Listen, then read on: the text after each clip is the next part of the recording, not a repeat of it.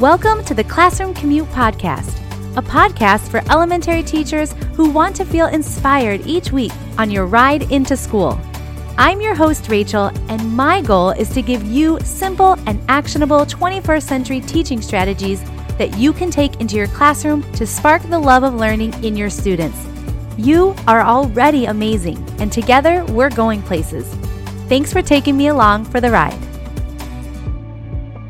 Hello. Welcome to another episode of the Classroom Commute Podcast. I'm Rachel, your host. How is it that we are already at the end of September? October is knocking on the door and we are well into the school year at this point. So hopefully things have settled down a little bit and you're in the school year and just kind of into the groove of things. Well, as we round out September in 2021, I am celebrating 10 years as the creator and founder, whatever you want to call it, of the Classroom Nook. Can't believe it that it's been 10 years already. It was this month, 10 years ago, that I opened my Teachers Pay Teachers store and I put up my first resource, and to my surprise, people actually wanted my things. So they say the rest is history, and here I am 10 years later, and I have grown well beyond just creating resources for Teachers Pay Teachers. I had a blog, a website, now I have a podcast, and there are many, many great things to come. But as I look back on the 10 years that I have already been a part of this journey, I thought that it would be kind of fun to share with you 10 lessons that I've learned in 10 years of being part of the Classroom Nook. I think that it is super important that as educators, we are constantly looking back and reflecting on where we've come from, what we've accomplished, and things that we can continue to work on and improve upon. And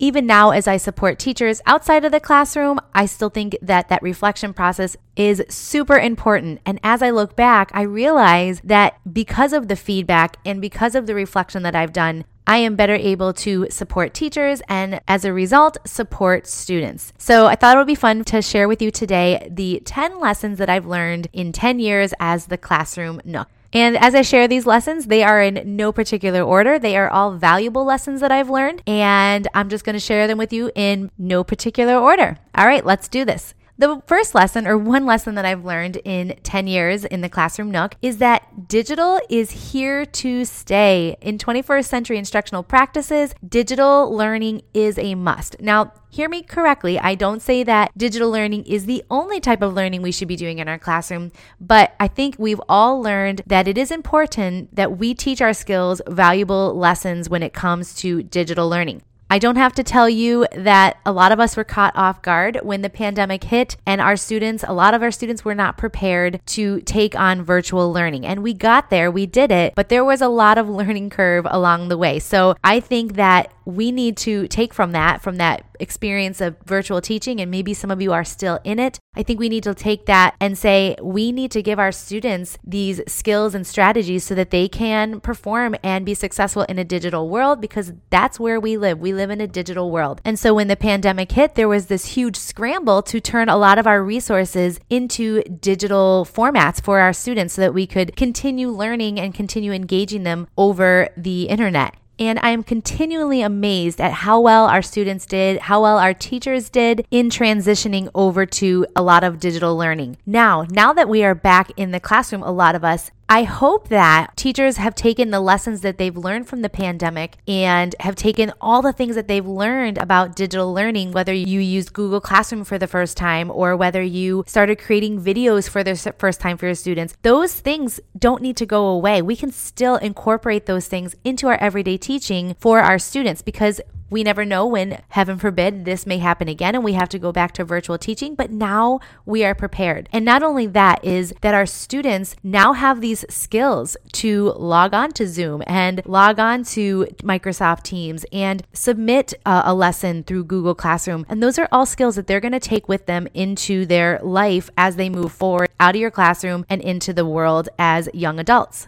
So for me, that means that I need to continue to create resources like Linktivities that make it easy for teachers to use technology inside their classroom as well as virtual teaching or distance learning. So digital is not going anywhere. I don't plan on going back to my old methods of paper and pencil only activities. I think it's important that we give that variety to our students so that they can have all types of experiences when it comes to their learning. Another lesson that I learned in 10 years as the Classroom Nook is this idea of progress over perfection. When I first started creating resources, when I first started writing blog posts, when I first started recording podcast episodes, I could not get around the idea of putting anything out into the world that wasn't perfect. And here's why that's a mistake. Number one, nothing is ever going to be perfect. There's always going to be room for improvement. But number two, by hoarding the things that I was creating and just telling myself, well, I can't do that, put it out into the world just yet until I X, Y, and Z,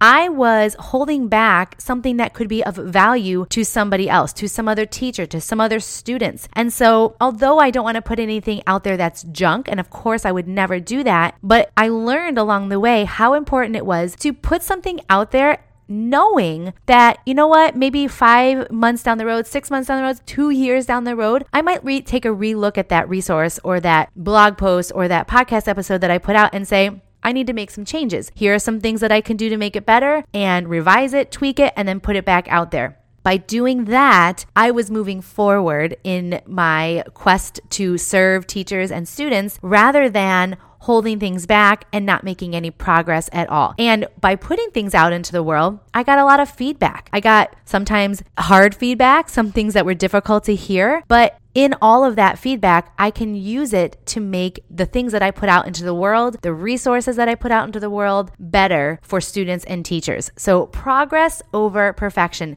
And I encourage you to use that same mantra in your own classroom. Maybe something that you're doing in your class right now is not perfect. Maybe a system that you've put into your class is not really clicking with your students yet. But if you don't start, you're never going to make progress. So keep that in mind when you're feeling discouraged. Or keep that in mind when you're afraid to start something with your students because you know that it's going to be hard to get started or you aren't sure exactly how it's going to go over with your students. Do it anyway and give yourself time to grow in whatever area it is that you want to grow in, and give your students time to also grow in those areas, and you will make progress. It may not be perfect, but it will be progress.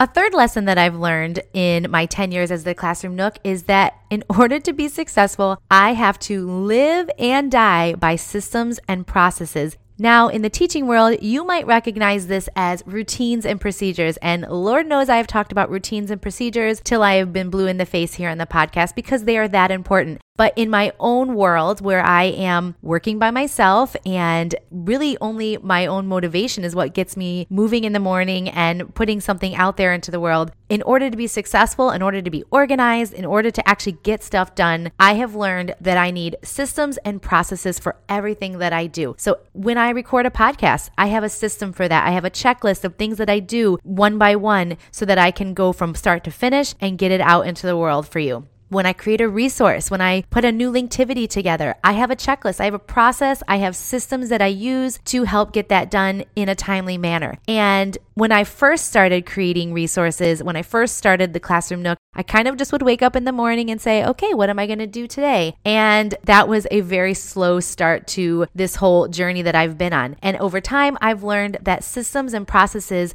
are essential to getting things done. And I know that you feel that way in your own classrooms as well, that you need systems and your students need systems so that things aren't just chaotic. You have a system for planning your lessons for the week or for the year or for whatever it is. And when you follow that system, things just go a whole lot smoother. When you have processes for how to grade papers and stay in contact and connection with your parents and families, there's processes for that. And by holding on to those processes, we can actually get stuff done. So I have learned, and of course, I'm always tweaking and trying to make better. I'm always out there looking for the greatest and latest tools that I can use to help implement my processes and systems. I'm a bit of a tool junkie when it comes to that. I've got so many that I've tried out, and by process of elimination, I find what works for me. So I'm sure you can relate to that as well. As you have gone on your teaching journey, you find what works for you and what doesn't work for you.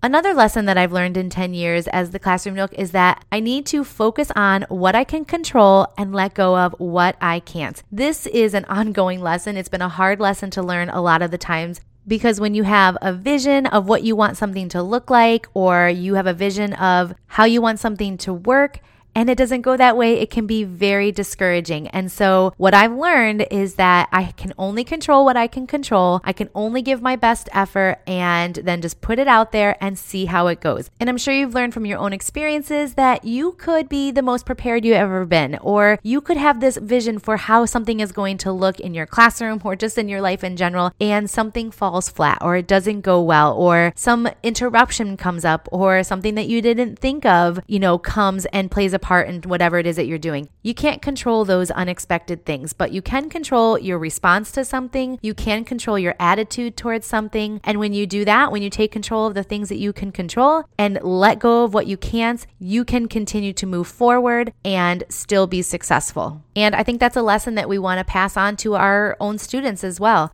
Take control of yourself and your attitude and your actions towards something. That's all that we can ask of them. So of course, this is an ongoing lesson. It's going to be a continued lesson that I'm going to learn each time something out of my control comes up, and I'm going to have to remind myself of this. So hard lesson to learn, but one worth working at.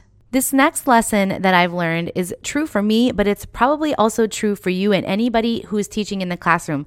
And that is to reflect on your resources that you yourself have created, and resources that maybe you've gotten from some other place like Teachers Pay Teachers or another teacher, or wherever it is you may have gotten the resources. It's important to reflect on them to make sure that they are still culturally responsive and appropriate. In the last few years, we as teachers have taken a hard look at how we teach things in the classroom and the resources that we're providing for students, and realizing that a lot of the things that we have put out there are no longer appropriate. Some of the books that we have in our classroom libraries are no longer appropriate. And on the flip side, we are missing some things from our classrooms. Many cultures and points of view are not represented in our daily teaching, and that's a problem. And I can be very honest with you, I learned a very, very hard lesson a couple years ago where one of my resources used some terminology that was no longer appropriate and no longer accepted in today's education, and it went under my radar, and I am embarrassed to admit that I didn't necessarily realize it. And so it takes reflecting on our resources. It takes other people looking at our resources to make sure that we have looked at it from all other angles, because we all bring our own walks of life, and that walk of life doesn't always reflect somebody else's. And when we know better, we do better. And I am far from perfect. I make mistakes all the time, and I am truly trying to learn from those mistakes. And I do that by reflecting on my resources. And we all have a responsibility to do that because our students deserve it. And along those same lines, another lesson that I've learned that kind of goes along with that, with reflecting, is that your work, my work, is never done. There's always something else to do. There's always some new angle to look at. There's always something new to learn. And of course, our world is always changing. And so when our world changes, when the information that we know changes, when something becomes outdated, we need to change the way that we teach our students. And so our work is never done. And so I never go into something thinking, okay, I'm going to finish this, I'm going to check off my list, and I never have to look at it again. I know that I will always be coming back to something to make it better, to make it more inclusive, to make sure that I am reaching as many students as I can and making my resources accessible for as many students as I can. So I hope that you see that reflected in what you have seen come from me, and know that I will always, always, always work to make my resources and my podcast episodes and whatever it is else that I put out there into the world as the best that it can be, and to reflect on it and to continue to give you my best work. And just to piggyback off that a little bit with another lesson that I've learned is that I have to learn to listen. We never want to hear that something that we've done is not good or that it needs work or whatever it is. We don't want to hear that negative feedback. However, it's by taking in that feedback that may not be the best, that you don't want to hear, but by taking that feedback, applying it will only make things better, will only push us to strive to do better. Now, do I wish that some of that feedback came in the form of kinder words? Absolutely. However, I'm still going to listen to what people have to say and to do what I can. Remember, back to that lesson of taking control of what I can control and let the things go that I can't. And so when I listen, I learn. And when I learn, I do better. All right, I'm going to shift gears here a little bit. Some of those lessons have been a little heavy. This one is not so heavy, but it is still a work in progress. And this lesson is that work balance, meaning how you balance out your work life and your home life and everything else that you try to fit in your life, is super hard, but it's doable. And that means that we have to work at that. It is so easy for me, especially because I work from home. My office is right off my kitchen. So it's easy for me to sneak into my office, after the kids go to bed, or maybe while they're occupied doing something else, sneak into my office and get a few more things done. It's so easy for me to do that. And I'm sure it's easy for you to do that as well, to, open up your phone and look at an email. But when we do that, we become super off balanced with our priorities and with what we need to be focusing on in that moment. So this has been a huge work in progress, and I am far from having it mastered at this point. But I know that when I force myself to be in the moment with my kids and my husband and whatever thing that we're doing right then and there,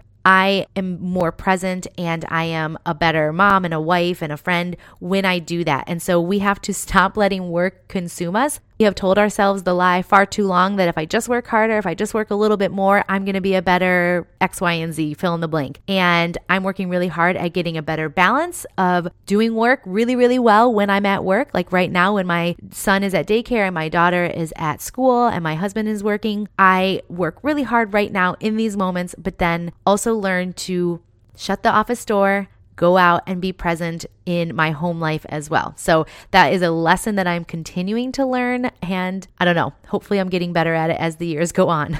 This next lesson that I've learned has made me truly proud to be a part of the teaching community. And the lesson is that I have learned that teachers are the most resilient people I know. When the pandemic hit in the beginning of 2020, teachers made the shifts, they made the changes, they continued on. And I'm sure it didn't feel this way, but it almost looked as though you continued on without skipping a beat. And I was just blown away by what teachers were able to do and how they were able to continue on despite the crazy environment that we were thrown into.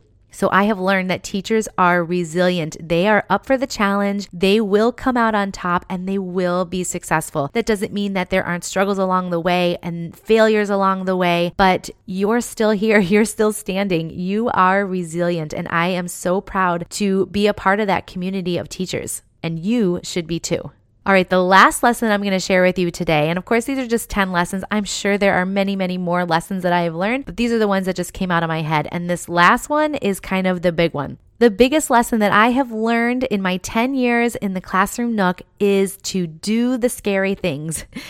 Do the things even though I don't know how it's going to turn out, or I don't know if it's going to be a success or not. Because if I didn't do the scary things, I wouldn't be here 10 years later telling you about 10 lessons that I've learned in the 10 years as the Classroom Nook. I never in a million years would have dreamed that when I graduated with my teaching degree that I would be doing what I'm doing today. And I am so thankful that I decided to do the scary things and to do the hard things because I love what I do now. I love being able to support teachers and students beyond just my one classroom. I am in awe of what teachers do every single day. And I am so thankful to be a part of that and to support you in any way that I can. So my goal in the next 10 years is to continue doing the scary things, even when I don't want to, even when I don't know how it's going to turn out, because who knows where I will be 10 years from now. All right, thank you for being a part of this journey, whether you've been with me for 10 years or you're just getting started with me. I am so thankful that you are here.